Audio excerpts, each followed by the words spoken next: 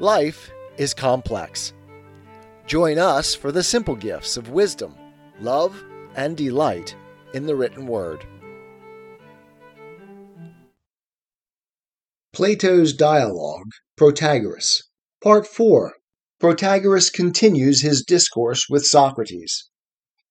But why, then, do the sons of good fathers often turn out ill? There is nothing very wonderful in this, for, as I have been saying, the existence of a state implies that virtue is not any man's private possession. If so, and nothing can be truer, then I will further ask you to imagine, as an illustration, some other pursuit or branch of knowledge which may be assumed equally to be the condition of the existence of a state. Suppose that there could be no state unless we were all flute players, as far as each had the capacity, and everybody was freely teaching everybody the art, both in private and public, and reproving the bad player as freely and openly as every man now teaches justice and the laws, not concealing them, as he would conceal the other arts, but imparting them, for all of us have a mutual interest in the justice and virtue of one another, and this is the reason why everyone is so ready to teach justice and the laws.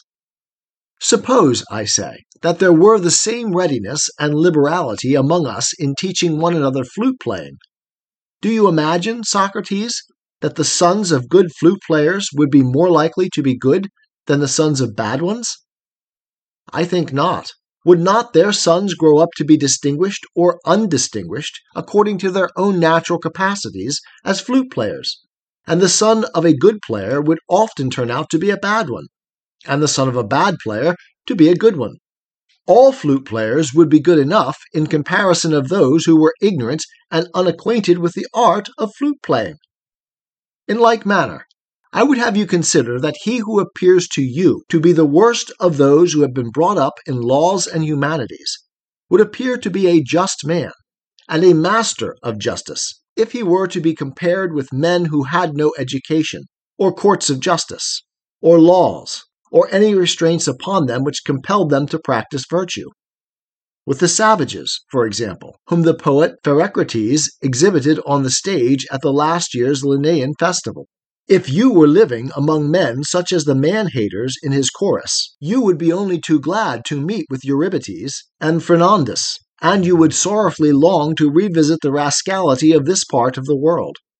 You, Socrates, are discontented. And why? Because all men are teachers of virtue, each one according to his ability. And you say, where are the teachers? You might as well ask, who teaches Greek? For of that too there will not be any teachers found. Or you might ask, who is to teach the sons of our artisans this same art which they have learned of their fathers? He and his fellow workmen have taught them to the best of their ability, but who will carry them further in their arts? And you would certainly have a difficulty, Socrates, in finding a teacher of them. But there would be no difficulty in finding a teacher of those who are wholly ignorant. And this is true of virtue, or of anything else. If a man is better able than we are to promote virtue ever so little, we must be content with the result. A teacher of this sort I believe myself to be, and above all other men to have the knowledge which makes a man noble and good. And I give my pupils their money's worth, and even more, as they themselves confess. And therefore I have introduced the following mode of payment. When a man has been my pupil, if he likes, he pays my price, but there is no compulsion. And if he does not like, he has only to go into a temple and take an oath of the value of the instructions, and he pays no more than he declares to be their value. Such is my apologue, Socrates, and such is the argument by which I endeavor to show that virtue may be taught, and that this is the opinion of the Athenians. And I have also attempted to show that you are not to wonder at good fathers having bad sons, or at good sons having bad fathers, of which the sons of Polycletus afford an example, who are the companions of our friends here, Paralus and Xanthippus, but are nothing in comparison with their father. And this is true of the sons of many other artists. And yet I ought not to say the same of Paralus and Xanthippus themselves, for they are young, and there is still hope of them. Protagoras ended, and in my ear so charming left his voice that I the while thought him still speaking, still stood fixed to hear. At length, when the truth dawned upon me that he had really finished, not without difficulty I began to collect myself, and looking at Hippocrates, I said to him, O son of Apollodorus, how deeply grateful I am to you for having brought me hither. I would not have missed the speech of Protagoras for a great deal, for I used to imagine that no human care could make men good, but I know better now. Yet I have still one very small difficulty, which I am sure that Protagoras will easily explain, as he has already explained so much. If a man were to go and consult Pericles, or any of our great speakers about these matters, he might perhaps hear as fine a discourse. But then, when one has a question to ask of any of them, like books, they can neither answer nor ask. And if anyone challenges the least particular of their speech, they go ringing on in a long harangue, like brazen pots, which, when they are struck, continue to sound unless someone puts his hand upon them. Whereas our friend Protagoras can not only make a good speech, as he has already shown, but when he is asked a question, he can answer briefly. And when he asks, he will wait and hear the answer. And this is a very rare gift. Now, I, Protagoras, want to ask of you a little question, which, if you will only answer, I shall be quite satisfied. You were saying that virtue can be taught.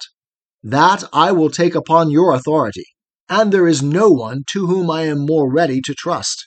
But I marvel at one thing, about which I would like to have my mind set at rest. You were speaking of Zeus sending justice and reverence to men. And several times while you were speaking, justice and temperance and holiness and all these qualities were described by you as if together they made up virtue. Now, I want you to tell me truly whether virtue is one whole, of which justice and temperance and holiness are parts, or whether all these are only the names of one and the same thing. That is the doubt which still lingers in my mind. There is no difficulty, Socrates, in answering that the qualities of which you are speaking are the parts of virtue, which is one. And are they parts, I said, in the same sense in which mouth, nose, and eyes and ears are the parts of a face? Or are they like the parts of gold, which differ from the whole and from one another only in being larger or smaller? I should say that they differed, Socrates, in the first way. They are related to one another as the parts of a face are related to the whole face. And do men have some one part and some another part of virtue? Or if a man has one part, must he also have all the others? By no means, he said, for many a man is brave and not just, or just and not wise. You would deny, then, that courage and wisdom are also parts of virtue? Most undoubtedly they are, he answered, and wisdom is the noblest of the parts. And they are all different from one another? I said. Yes. And has each of them a distinct function like the parts of the face? The eye, for example, is not like the ear, and has not the same functions, and the other parts are none of them like one another, either in their functions or in any other way. I want to know whether the comparison holds concerning the parts of virtue. Do they also differ from one another in themselves and in their functions? For that is clearly what the simile would imply. Yes, Socrates, you are right in supposing that they differ. Then, I said, no other part of virtue is like knowledge, or like justice, or like courage, or like temperance, or like holiness. No, he answered. Well then, I said, suppose that you and I inquire into their natures. And first, you would agree with me that justice is of the nature of a thing, would you not? That is my opinion. Would it not be yours also? Mine also, he said. And suppose that someone were to ask us, saying, O Protagoras, and you, Socrates, what about this thing which you were calling justice? Is it just or unjust? And I were to answer, just. Would you vote with me or against me? With you, he said. Thereupon I should answer to him who asked me that justice is of the nature of the just. Would not you? Yes, he said. And suppose that he went on to say, well now, is there also such a thing as holiness? We should answer yes, if I am not mistaken. Yes, he said. Which you would also acknowledge to be a thing, should we not say so? He assented. And is this a sort of thing which is of the nature of the holy, or of the nature of the unholy? I should be angry at his putting such a question, and should say, peace, man! Nothing can be holy if holiness is not holy. What would you say? Would you not answer in the same way? Certainly, he said. And then after this, suppose that he came and asked us, what were you saying just now? Perhaps I may not have heard you rightly, but you seemed to me to be saying that the parts of virtue were not the same as one another. I should reply, you certainly heard that said, but not, as you imagine, by me, for I only asked the question. Protagoras gave the answer. And suppose that he turned to you and said, is this true, Protagoras? And do you maintain that one part of virtue is unlike another? And is this your position? How would you answer him? I could not help acknowledging the truth of what he said, Socrates. Well then, Protagoras, we will assume this.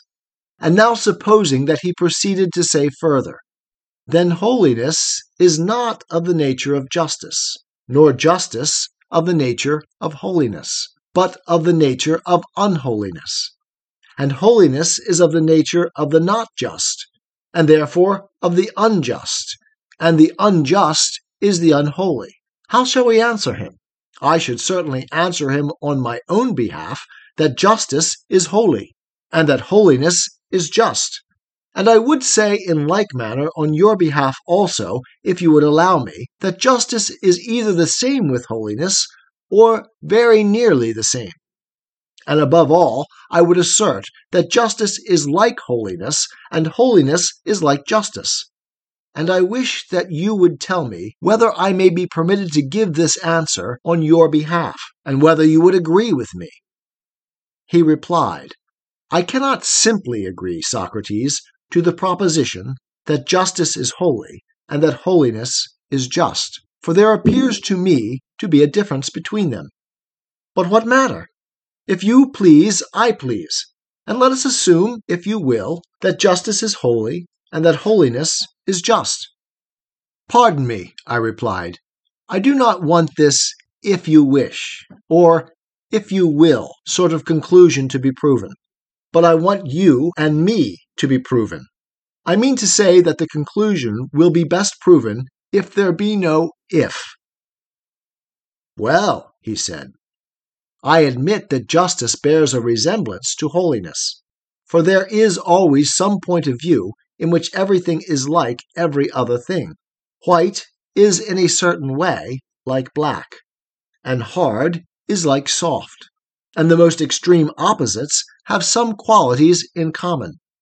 Even the parts of the face, which, as we were saying before, are distinct and have different functions, are still in a certain point of view similar, and one of them is like another of them.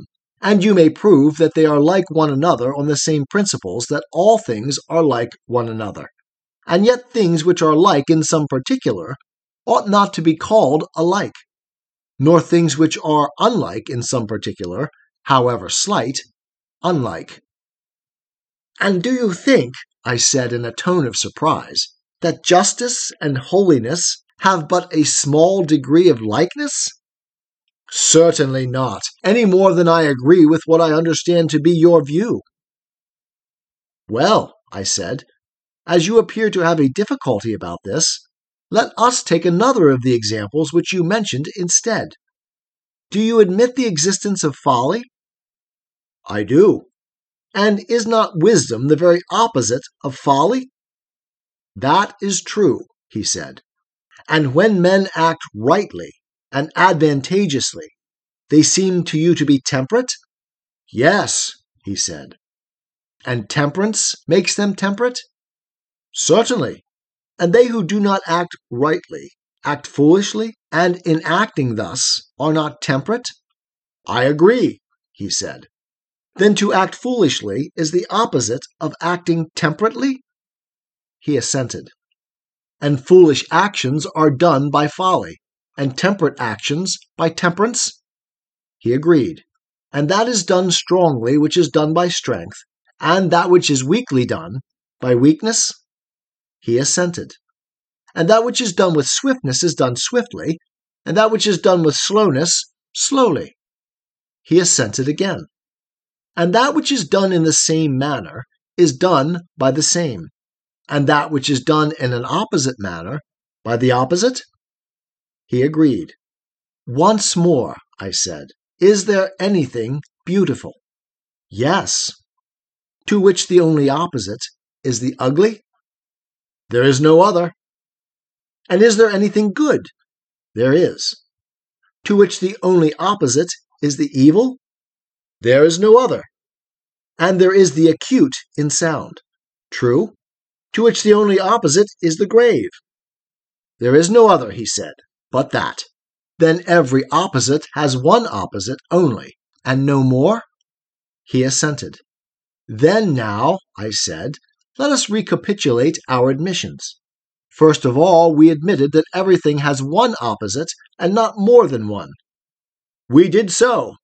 And we admitted also that what was done in opposite ways was done by opposites. Yes. And that which was done foolishly, as we further admitted, was done in the opposite way to that which was done temperately. Yes. And that which was done temperately was done by temperance, and that which was done foolishly by folly. He agreed. And that which is done in opposite ways is done by opposites? Yes. And one thing is done by temperance, and quite another thing by folly? Yes. And in opposite ways? Certainly. And therefore by opposites. Then folly is the opposite of temperance? Clearly. And do you remember that folly has already been acknowledged by us to be the opposite of wisdom? He assented. And we said that everything has only one opposite? Yes. Then, Protagoras, which of the two assertions shall we renounce? One says that everything has but one opposite. The other, that wisdom is distinct from temperance, and that both of them are parts of virtue, and that they are not only distinct, but dissimilar, both in themselves and in their functions, like the parts of a face. Which of these two assertions shall we renounce? For both of them together are certainly not in harmony. They do not accord or agree. For how can they be said to agree if everything is assumed to have only one opposite, and not more than one? And yet folly, which is one, has clearly the two opposites, wisdom and temperance. Is not that true, Protagoras? What else would you say?